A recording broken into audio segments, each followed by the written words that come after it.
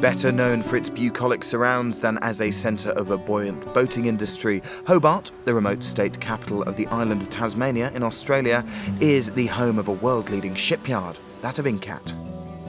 Located in 4 vast sheds by the Prince of Wales Bay on the banks of the River Derwent, a staff of more than 300 are busy cutting, welding and winching enormous plates of marine-grade aluminium alloy to form the hull of 2 passenger ferries.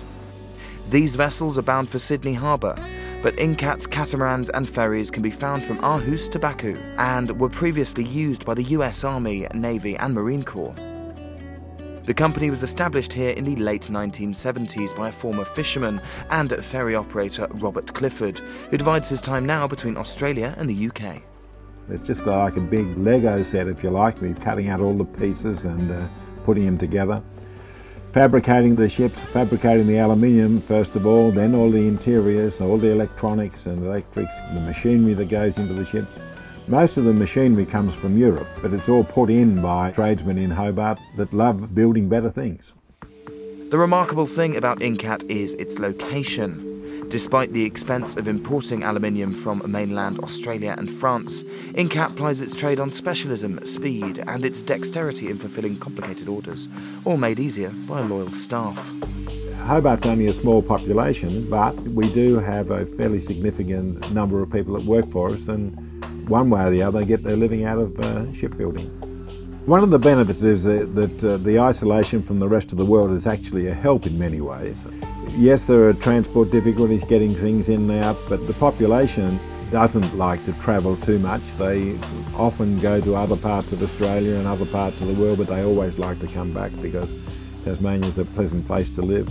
It's a very good place to live as far as the climate's concerned because we don't have snow, we don't have massive amounts of heat.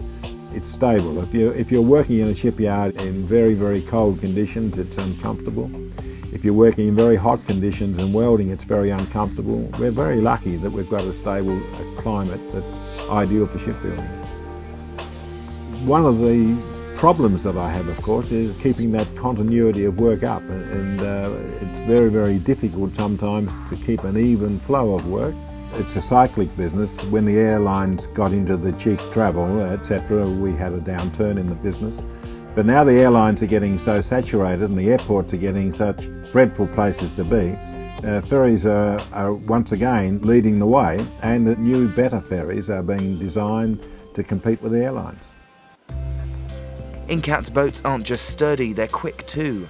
Having been awarded the Hales Trophy in 1990 for the fastest transatlantic crossing, the manufacturer subsequently smashed its own record not just once but twice in 1998, and remains the manufacturer of the fastest vessel to have made the journey from the US to Europe.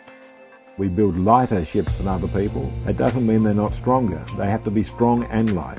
Typically, a ship we're building at the moment is some 100-odd tonnes lighter than its previous model. And that 100 tonnes goes into carrying 100 tonne more cargo or 100 tonne more passengers, etc.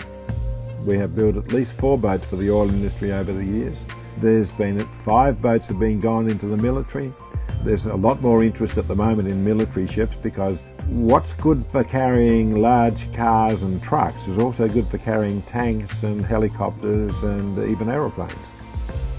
Islands are often home to tight-knit communities, and the residents of this remote Australian state, adrift in the wilds of the Southern Ocean, have a unique and long-held maritime heritage that's well-suited to Incat's specialty. The shipyard men, being an island state, nearly everybody owns a boat. All their families own boats, etc. So they're a boating community. So they love boats and they love seeing the new innovations. They love selling boats, they love building boats.